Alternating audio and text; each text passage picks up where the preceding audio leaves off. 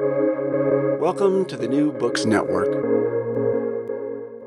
Hello, everybody, and welcome back to New Books in Science, a podcast channel on the New Books Network. I'm Galina Limorenko, doctoral candidate in neuroscience with a focus on biochemistry and molecular biology of neurodegenerative diseases at the EPFL in Switzerland, the host of the channel. Today we'll be talking to Brian Deer, the author of The Doctor Who Fooled the World, Science, Deception, and the War on Vaccines. A reporter uncovers the secrets behind the scientific scam of the century. The news breaks first as a tale of fear and pity. Doctors at a London hospital claim a link between autism and a vaccine given to millions of children, MMR. Young parents are terrified. Immunization rates slump. And as worldwide anti-vax movement kicks off, all diseases return to sicken and kill. But a veteran reporter isn't so sure and sets out on an epic investigation.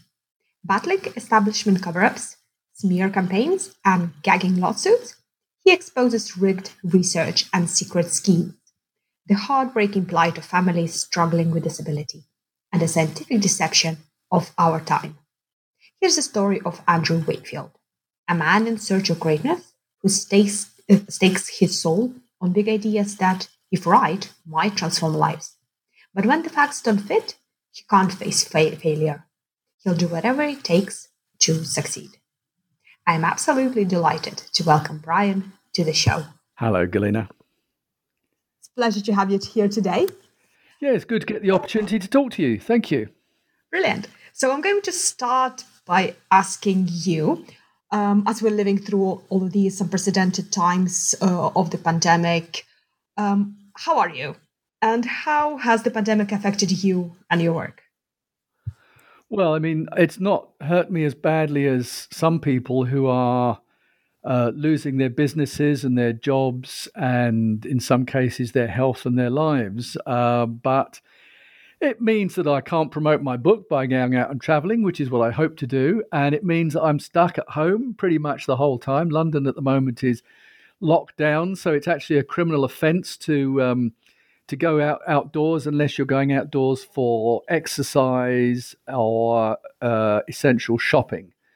And so it's just a question of being stuck indoors really for day after day, and that gets on my nerves. But as I say, it's nothing as bad as what a lot of people are facing.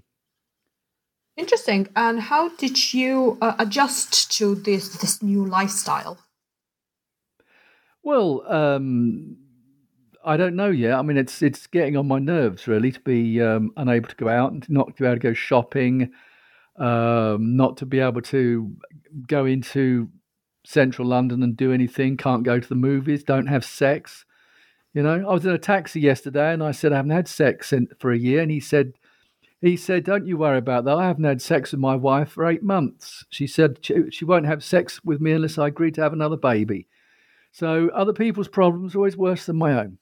Often. Well, at least he doesn't have to show the certificate of the COVID test. That's right. Yeah. I thought at one point I might have it. I had a strange illness that lasted about 2 days, and I couldn't walk very well. I was extremely tired, but it didn't go to my chest, and then it passed. And I wondered if it was flu. I mean, I'd had a flu vaccine about a month before, but I don't know what it was. So I might have had it. I don't know. Well, none of us know really. I mean, I had a test, but the test is pretty unreliable. I mean, I know enough about the polymerase chain reaction to know that it can be a pretty unreliable test. But anyway, so no, I mean, it gives me an opportunity to get on with my work, and that's what I've been doing. Excellent.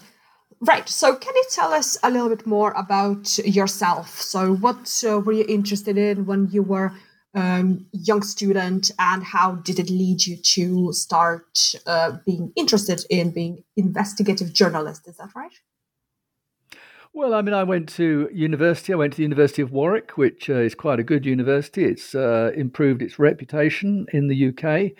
And there I got involved in student publishing of various kinds. And after that, I got a job with the Campaign for Nuclear Disarmament in London, which runs a campaign against nuclear weapons. Didn't succeed. We've still got them, but that's where I started. And then I went into newspapers and ended up at the Sunday Times, firstly as a business news editor, where I was editing copy and working on page production, and then moved over to reporting. And the Sunday Times being a Sunday newspaper, we used to spend, as a rule, a typical story, we'd spend about 4 days on it, sometimes a bit longer. And I kind of moved over into doing longer pieces wherever I could. My main interest was always social issues, poverty, homelessness, prisons, penal policy, welfare, things like that. But I got quite interested in health management and health, the politics of health. And in the course of that, I started doing investigations of the pharmaceutical industry. And that was really, what I spent a lot of time on. Then I went to the United States, and when I came back from the United States, I took up doing magazine work where I could spend 6 months or even a year sometimes on one story. So in the course of that, I got involved in an investigation into a scare over vaccine safety way back in the 1970s and 1980s over a vaccine, a triple vaccine against diphtheria, tetanus, and pertussis. And people believed that vaccine caused brain damage to children. And for reasons which I won't go into because it takes rather a long time, I did a year-long investigation into that. Looking back, it was a retrospective investigation because the issues had moved on by the time I got to them. And I spent a year on that.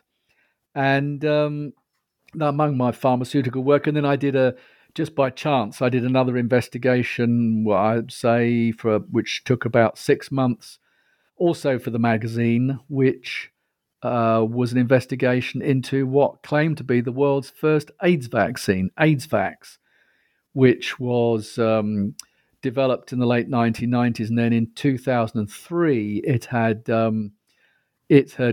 carried out, the years before that, but in 2003 they gave the results from a phase 3 clinical trial of this so-called world's first AIDS vaccine.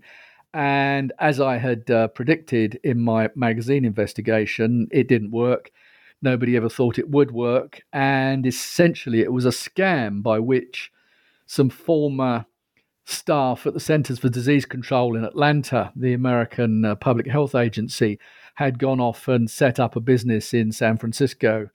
And it never stood any chance of working, this vaccine, but I think they made a fair bit of money out of it.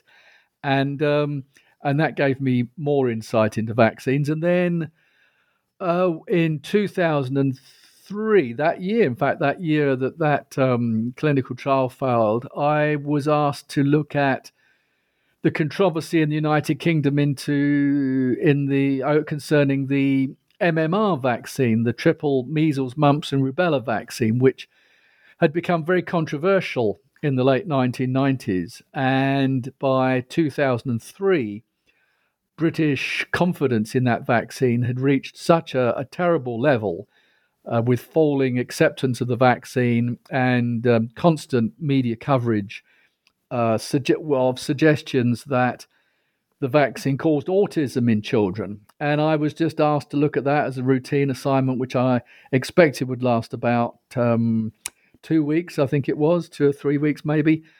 And that was in late 2003. We published the first piece in February 2004.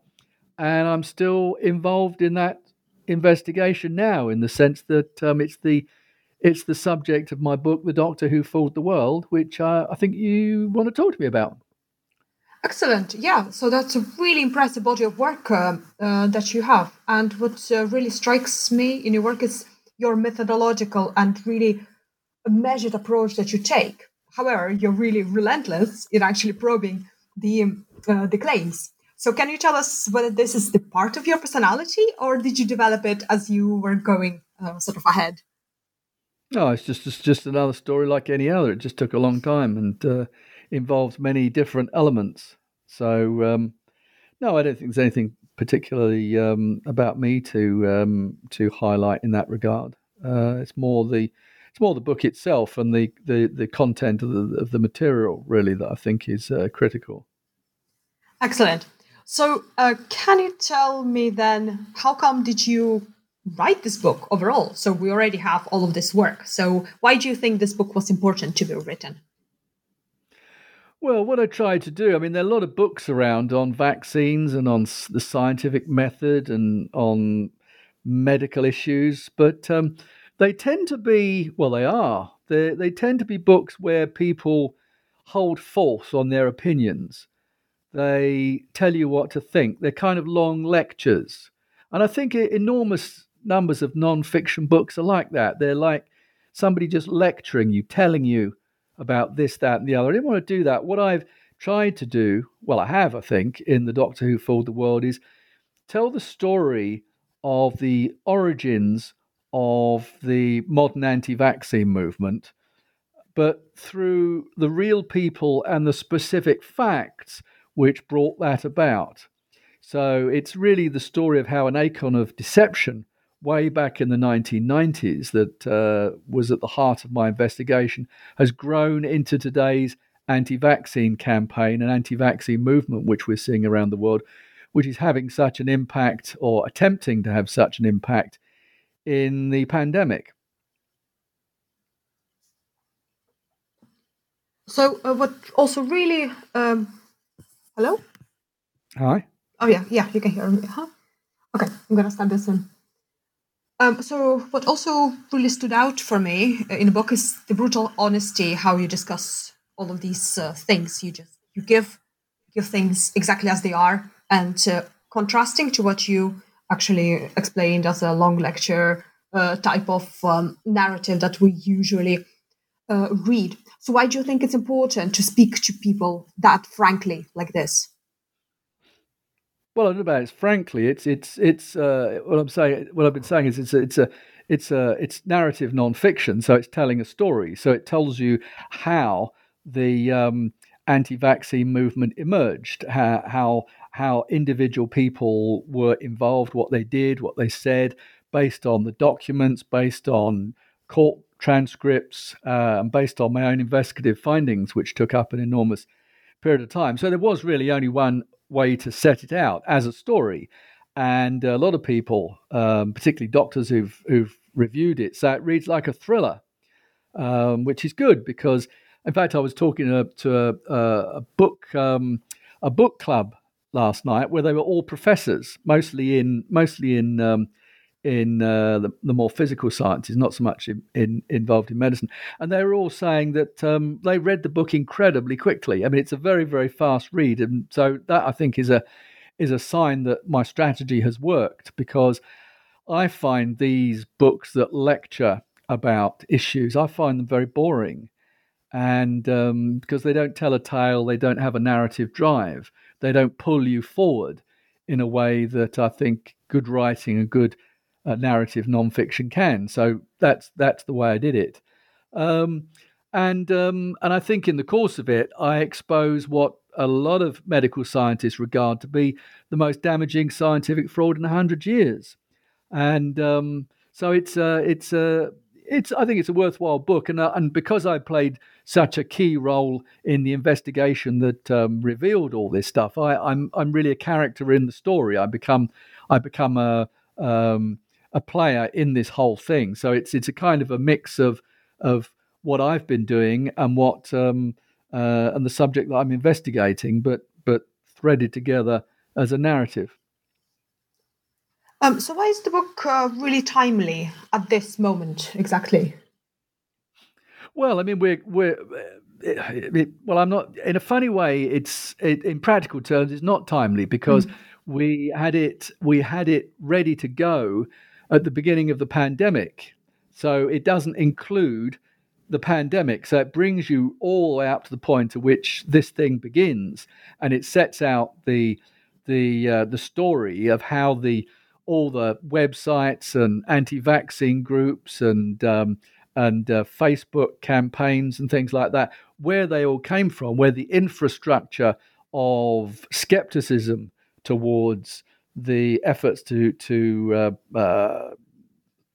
deal with the pandemic by means of vaccination was set up, but we didn't actually have anything on the pandemic itself, because the book had already been printed just at the point at which it began. So the book was then held back for a few months because all the book trade was all shut down because of the pandemic, and then it was released just a few months ago. So it's been released at a time when everyone's talking about vaccines. That's true, and it speaks to an important aspect of that. But the only problem is we're having trouble selling it because all the bookshops are shut. All across America, the bookshops are shut. They're all shut in London. And Amazon keeps selling out. So if people want to buy it, and Amazon appears to be sold out, don't worry, because more suppliers are on the way to them. But it's kind of a good way in the sense that vaccines are now on everybody's mind. But logistically, it's a bit awkward for us in terms of getting that book out and getting the story out to people. So, no, it's doing quite well, but it's not doing as well as it might have done if the bookshops were open. Can you set us the scene of where your investigation started? At the heart of this book is a doctor by the name of Andrew Wakefield, hence the title of the book, The Doctor Who Fooled the World.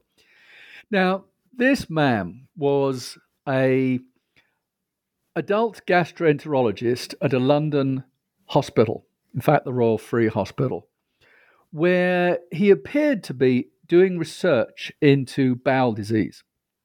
And in the course of this, in February 1998, he published a paper in the Lancet Medical Journal, which many people, and I think the medical profession generally around the world, regards as the world's number 2 general medical journal. The first is the New England Journal of Medicine from the United States. The Lancet comes out of the UK, and most of the top, in fact, all of the top medical journals and science journals are from the United States or the UK, simply because English is the language of science. So he published a paper in the Lancet Medical Journal in February 1998, which reported on 12 children. It was a case series of 12 children. And these children were said in the Lancet to have a new syndrome, a new constellation of illnesses, including both autism, a serious developmental issue, and inflammatory bowel disease. And it was just 12 children. And it created an enormous furore in the United Kingdom. It set off this mass concern. Newspapers and television covered the publication of this paper. And vaccination rates started to decline because parents became concerned that there was a link between the MMR children's vaccine, which this guy was talking about in this paper, and autism and what he said was a new inflammatory bowel disease. It was just 12 children. It was a case series. Now, the fact there were only 12 children caused a lot of people to criticize the paper, but that wasn't a valid criticism, because when you think about it, autism itself was reported initially in 1943 and on the basis of 12 children. That was what led to the classic description of autism. AIDS was first, what became known as AIDS, was first identified in 5 gay men in Los Angeles. So the fact there were only 12 children is not a big issue. But it set off a huge amount of concern in the UK, and this paper really was, as I say, the acorn from which the modern anti-vaccine movement emerged, because of the publicity that it attracted. Wakefield, this Dr. Wakefield, had presented himself as if he was a morally and conscience-driven researcher, a scientist who was bringing forward this new information about the children's vaccine MMR as a matter of public duty. And that's how he appeared to be. and he appeared to be reporting on 12 children who'd turned up at the hospital bowel clinic. This hospital was the Royal Free in North London, not a particularly outstanding hospital, but anyway, there was this hospital. And at first sight, you'd have to think, well, it could be that this man had discovered or observed the first snapshot of a hidden epidemic of potentially catastrophic injuries to children. It might just be that other people at other hospitals didn't notice that these children were out there. Because what had happened was the parents of these children who turned up at the hospital, parents of 12 children, they told a particular kind of story. 2 out of 3 of them, 8 out of 12 of the kids' parents, said that their children had been developing perfectly normally, and they took them to have their MMR vaccine, their measles, mumps, and rubella vaccine. And within just 14 days, within 2 weeks, some of them the next day, some of them a few days later, some of them a week later, but none of them more than 2 weeks later, they showed the first symptoms of autism. And that was what they told the doctors, and they turned up over a period of a few months between 1996 and middle of 1996 and early 1997. And that's what was apparently written up in this paper. But what I was able to establish in my investigation was a number of things, which came in phases. The investigation as a whole was carried out for the Sunday Times of London, for which I've worked for since 1981. Long time, 40 years, which shows what an old man I am now. And it came in 3 phases. And the first phase of the investigation revealed that far from being an objective researcher motivated by conscience, 2 years before the paper was published, he had taken up agreed a contract to work for a lawyer who was hoping to get a lawsuit going about this vaccine. Not because the lawyer had any particular evidence against this vaccine, but because vaccine litigation is very, very big. Lawsuits over vaccines are very big, very expensive, very good for lawyers. And this man, this Dr. Wakefield, was working for this lawyer for 2 years before the paper was published. And he'd been hired to make exactly the kind of case that was made in this paper that he published in The Lancet. So that was the first thing. Along with that, at the same time, and this was published in February 2004, this was the first stage of the investigation being published in the Sunday Times, we showed that the children who were in this study, far from being just children being brought to a routine clinic, were in fact the children of parents who'd been sent to that doctor through an anti-vaccine group. And that what we found was that the claims that had been made were really the working out of this contract. So this man had an extraordinary conflict of interest, as did the parents of the children enrolled in the study, because they wanted to join the lawsuit. So they would say that they felt there was a link between vaccines and autism, because that's why they'd come to the hospital. So that was the first stage of the investigation. And as a result of that, nearly all of the authors made a statement that they didn't find a connection between the MMR vaccine and autism, but nevertheless they believed that the bowel disease that they claimed that he'd found was valid. So that was the first stage. The next stage was that I discovered, and in fact I made a television program about this, that when he'd called called this alert to this vaccine, made these allegations against this vaccine, he advised parents that they should not use the MMR vaccine, but they should instead use single vaccines against measles, against mumps, and against rubella instead of the triple MMR. And he called on the government to withdraw the MMR, to suspend its use.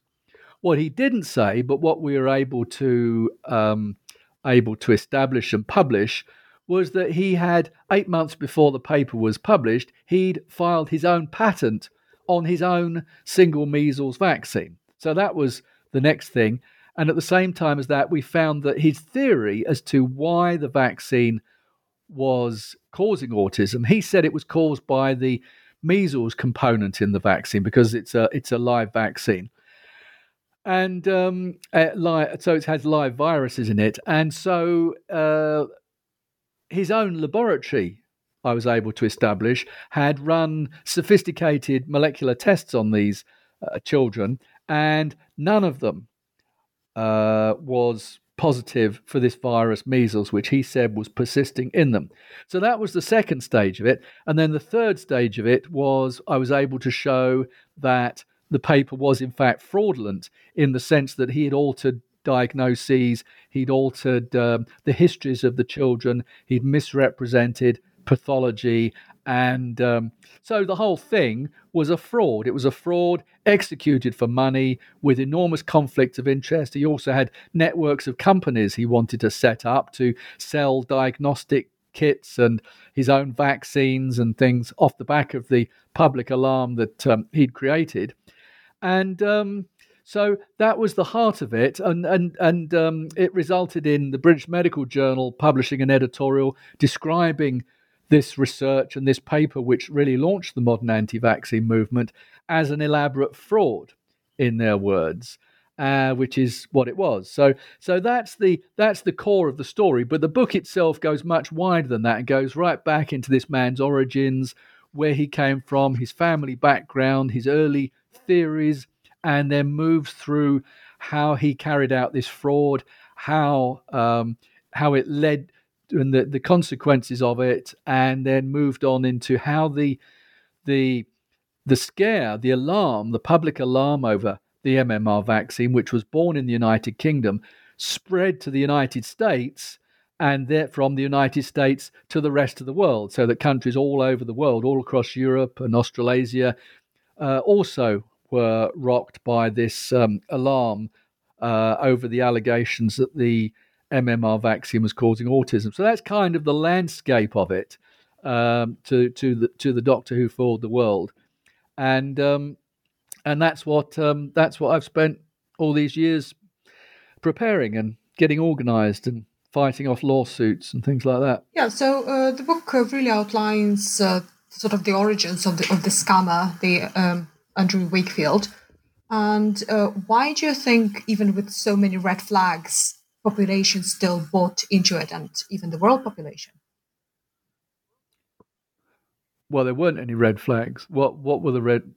I don't understand. People bought into the idea that vaccines cause autism because he published this paper and it got picked up by media, and people thought, well, that they thought he was a credible scientist. That people thought that there was real science behind it. He had 12 co-authors which were attached to this paper, and so people assumed there might be something in it. And vaccines are things which are quite easy to scare people of. It's possibly because somewhere in people's unconscious mind is the fact that they were stabbed with a needle at some point in their childhood, or many points in their childhood, and so people have a natural vulnerability to false claims about vaccines. But also he developed, as you say, he applied for the patent for the MMR vaccine itself, but for the single use. No. So that's also, it's a little bit strange then for his story to claim that the MMR vaccines actually do cause autism, and then trying to sell another MMR vaccine to the population. No, he wasn't trying. He wasn't trying to sell MMR. He wasn't promoting MMR. He was saying the government should stop using it. Okay, so he did. What was the patent for the second? That was for a single measles vaccine. Measles. For a single. See, the MMR is a 3-in-1. It's got measles in it, it's got mumps in it, it's got rubella in it. So he was he had developed, he claimed he filed a patent on his own measles vaccine and then said to people, don't have the MMR vaccine for your children, have single measles vaccines. And he'd taken out a patent on his own single measles vaccine before he published these claims and while he was working with this lawyer. Yeah, so it's really incredible to believe that something like this could go through all of the sort of stages of the quality control, like peer review or even ethics board. So how was he able to manipulate his way through that? Well, he was a very persuasive character. Peer review is not a test of truth. No peer reviewer, well, rarely could a peer reviewer conclude whether a paper is true or not. The peer review is a system of determining the plausibility of a publication. So a journal, a scientific and medical journal, would send a paper they were thinking of publishing to an expert in that field, and that expert in the field could only really comment on whether the paper was coherent, whether somebody had published the same thing before, whether it was new, and they could look for internal consistencies, but they wouldn't be able to tell what was wrong with, if it was a case series, they wouldn't be able to review the medical records of the subjects in the study, in this case 12 children. They wouldn't have that information. So they would just be presented with a paper. So probably, the best quality control as a peer review nowadays would be an open access to the data sets and just professionals around the world looking and all of this. So do you think that in those days, a couple of decades ago, the establishment of science was not as open as well for the public scrutiny? Or did you find it easy? No, I think you're getting it completely wrong. Mm-hmm. You're just not getting it. You're just not getting it. It's nothing to do with open access or anything like that. It's the data that you see. Biomedical journals, whether they're open access or whether they're published and sold for money to libraries, that makes no difference. It's the fact that all people can do is read the text of the paper.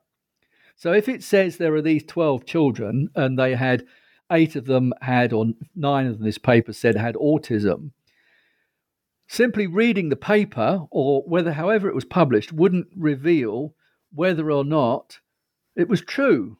It wouldn't even reveal whether these children even existed. It's just, you just read the paper. That isn't the research. Sometimes people confuse papers, scientific papers, with the study that lies behind the paper. So the whole point about this is that there weren't any red flags. There wasn't any serious criticism of the paper, rather than people saying, well, it's only 12 children. And the whole point of it is that because nobody knew what the truth of what lay behind it was. Nobody knew that he'd altered the histories and the diagnoses of these children and misrepresented the laboratory tests that were done in the paper. Yep, absolutely. So that's exactly what I was getting down to now. So how did you get that hunch of that something was wrong? Because you were also just a member of public and you were also just reading the paper, isn't it? I read it, but I was concerned because I'd previously investigated a different vaccine. And in the course of that earlier investigation, I noticed that another doctor at another hospital had asked his junior doctors to go into the records of the hospital to find out. I'd seen this paper. When this paper was published, I was working on another investigation. It was an earlier investigation into the diphtheria, tetanus, pertussis vaccine, and that had been launched on the basis of a paper published in a medical journal in the early 1970s, which described a series of children who, it was claimed, had developed brain injuries within 14 days of vaccination. And so when it came to the Andrew Wakefield MMR paper in The Lancet, in 1998, which I saw at the time, but didn't look at for a few years, he too had claimed that the issue was around a time link of 14 days. And I looked at that and I thought, well, why would that be? Why would two different vaccines with two different technologies both have a time to onset within 14 days? And I suspected at that time that this whole thing was executed for lawyers because for people who are trying to get a lawsuit going, because it wasn't credible. These are two completely different vaccine technologies.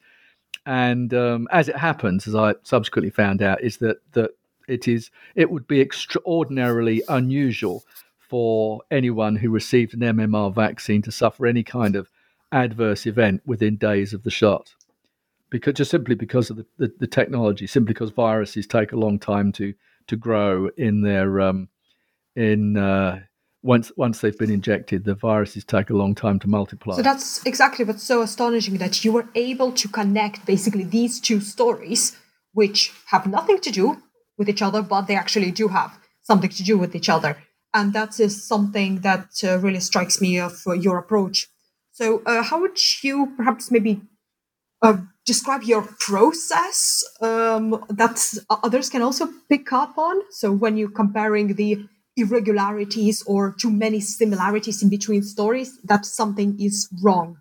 Well, as I say, it was the fact that these two papers, one was involved the DTP vaccine, which is and the suspect component was the pertussis element, the whooping cough element, and this this vaccine did produce immediate reactions, fever, and sometimes seizures in some children as a result of fever, even on the same day as the shot was received. But that wasn't true with the MMR shot. The side effects of MMR shots wouldn't occur that quickly. So I noticed that, and I thought, well, that's obviously something that is suspicious, because you wouldn't expect to see that happen. But there really wasn't any obvious way that I would be able to prove that there was something going on there, because this point I was making about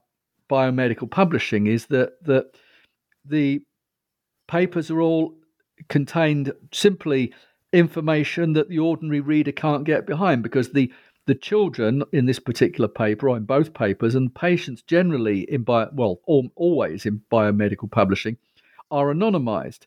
So how would you ever be able to find that there was something unusual going on in one of these papers when the whole thing is anonymous? You can't identify the patients. So if you can't identify the patients, you in a paper, you would find it very hard to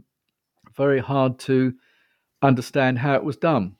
So during your investigations, have you received any legal pushback from the pharmaceutical industries or the personal lawyers of the Andrew Wakefield? Well, the author of this paper, this fraudulent paper, this Dr. Andrew Wakefield, he way back now, quite a few years ago, threatened. Well, in fact, he did. He started a lawsuit against the newspaper, the Sunday Times, against the Channel 4 network, the television network, where I had done an hour-long primetime investigation on this subject, against me personally over my website. And he immediately sought to have that lawsuit frozen so that he could go around telling his supporters that he was suing us, but not actually sue us. So we sued him to force him to come to court against us. And if he wouldn't come to court, then he would have to abandon his claims. And so he did abandon his claims. And so that was then. And then when the British Medical Journal published a big series by me, he sued over that in the United States, in Texas. And we pointed out that there was no basis to sue us in Texas. So he abandoned the lawsuit. And no, he didn't abandon the lawsuit. The court ordered that the lawsuit was was failed. The court threw out the lawsuit. So he's tried on several occasions and to sue us and failed. So this whole because the story is true. So this whole scam, it has obviously very, very sort of wide-ranging repercussions for the vaccine denial.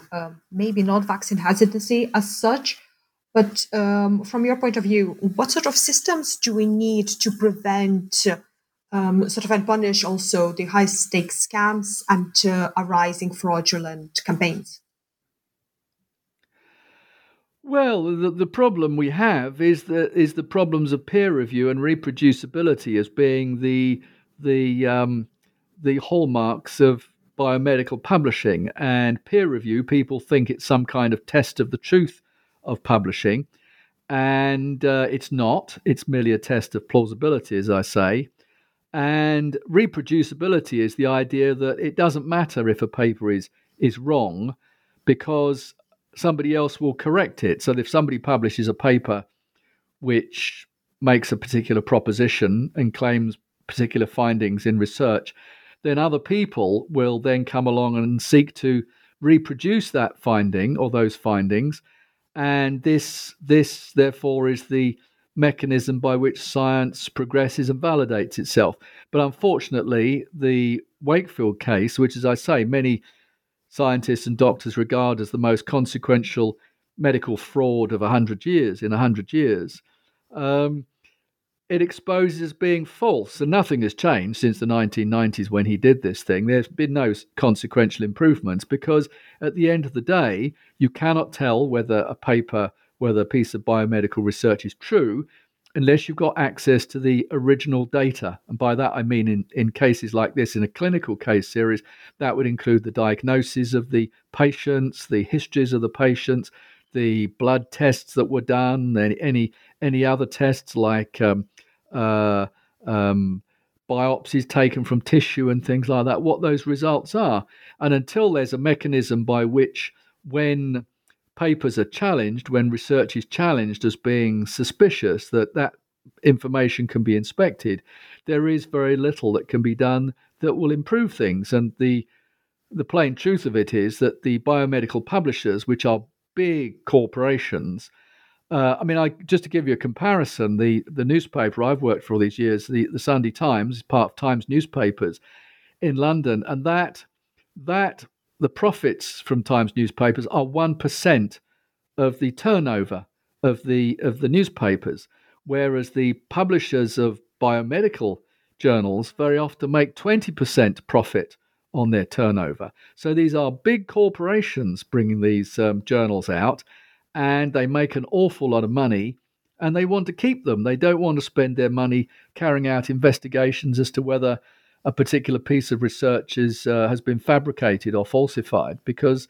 it would eat into their profits and would use up a lot of staff time, so they don't want to do it. So we're in this situation where biomedical publishing, in my judgment, is inherently untrustworthy because there's no way that you can test the truth of the claims being made. And that's really the takeaway message of the Wakefield fraud, is that people are able to do this. And as I say in The Doctor Who Fooled the World, my book, I say, the key sentence in many ways of the book is when I say right at the beginning, if he could do what he did, and I'll show you what he did, who else is doing what in the hospitals and laboratories that we may one day look to for our lives? And I said that before the pandemic began. That's what I wrote. And now, of course, the whole world is looking to hospitals and laboratories for their lives. This specific case, it goes way beyond the scientific incredibility, but it actually feeds into our deepest fears about the health. And as you mentioned before, vaccines, when we're children, we are afraid of needles. And of course, we are really afraid for our children to get some sort of really bad adverse reaction to them. So how does the psychological component of the society contribute to spread of belief in these scams? Because his research has been proven wrong, hasn't it? Well, by me. but also Yeah, by I other did that. scientists who could not replicate his results.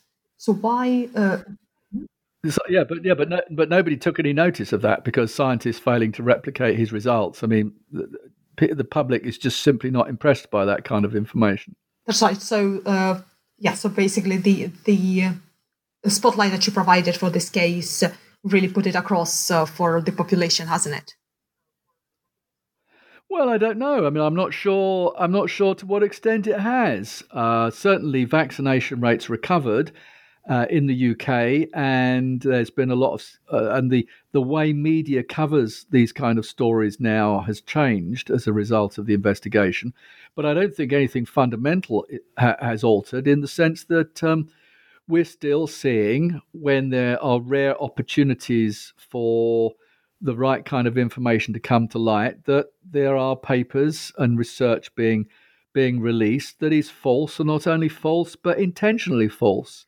There are a couple of papers that were published and retracted last June by the New England Journal of Medicine and also by the Lancet on the same day.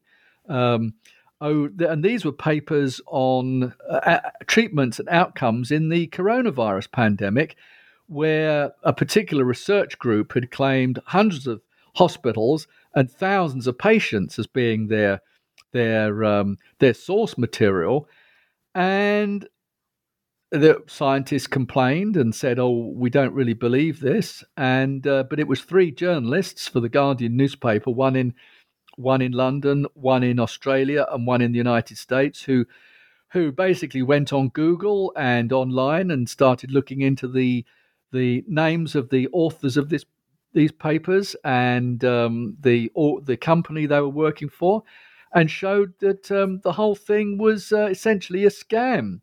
And both papers were retracted within hours of each other on the same day in June of last year. So even on topics involving this pandemic, there is still considerable misconduct going on behind the scenes, behind these scientific papers, that is, in my view, not being addressed and not being dealt with by the publishers of science. We all assume that when a new science is announced and there's something in the news that says that some group at some university or in some laboratory has found something that it's true, but very often it isn't. But the timescales have really improved, haven't they? On timescales of detection of the fraud because of the open access, because of larger amount of. Yeah. Why would I don't see why open access would detect fraud particularly. Because in this case, with the data was accessible to researchers, so they did independent validation of the results. I cannot validate them. It's the fact that the things open access. The papers are not. Papers may include data, but they're not the data from the study, because the data from even from this 12-child series would fill hundreds of pages. For a big study, so a phase 3 clinical trial of a vaccine, you'd be talking about thousands and thousands of pages of data. Nobody gets you wouldn't get an opportunity to look at that. That's not open access publishing. The open access publishing is just people putting things into the public domain that hasn't been peer reviewed. So there's nothing to be gained from that. I mean, some people say, well, okay, we can see it before it's published, but that's not a check on the truth of the paper, if anything but, because while peer review is a test of plausibility, if you don't even have a test of plausibility and you're still reading a paper that hasn't been peer reviewed, that is not going to give you any better sense of security that the information is true. Yes, yeah, absolutely right. So perhaps data accessibility and being able to doubt what you see from the first sight could be one of the first sort of steps on looking into the fraudulent claims. Right. So how has this investigation and the writing of this book, so putting everything together, impacted you personally? Well, it's just a lot of work, really. A lot of work and a lot of spending time at home and sitting here at the moment because of this lockdown, and I can't go out, can't go anywhere. So that's mostly how it's impacted me. It's a lot of work. I got sued, and that took up an enormous amount of time. And Oh dear. Yeah, it's hard work, but I had to do it. I mean, once I'd started it, I could hardly just abandon it. So yeah, I can't say it's just a working life, really. Brilliant. Okay, so we've taken up a lot of your time, and I've learned a lot. Oh, Definitely. Good. All right. So can I ask you what you're working on now? Oh, I mean, I'm about to publish a novel, although I'm having to do it as an ebook on Amazon to start with, because obviously with the publishing industries all shut down. So that's going to come out probably in about 3 weeks' time. It's called Blind Trial, and it's also in a vaccine context, and that's going to be published, in probably about 3 weeks' time, I think. Excellent. So where can our listeners find out more information about your book, either physical or ebook? Well, they can go to Amazon, or they can go to my website, briandeer.com, or put my name into Google and Brian Deer, DEER, Delta Echo Echo Romeo, and they can find the stuff and see what it's all about. Excellent. So thank you very much for joining me today. Pleasure. Nice talking to you.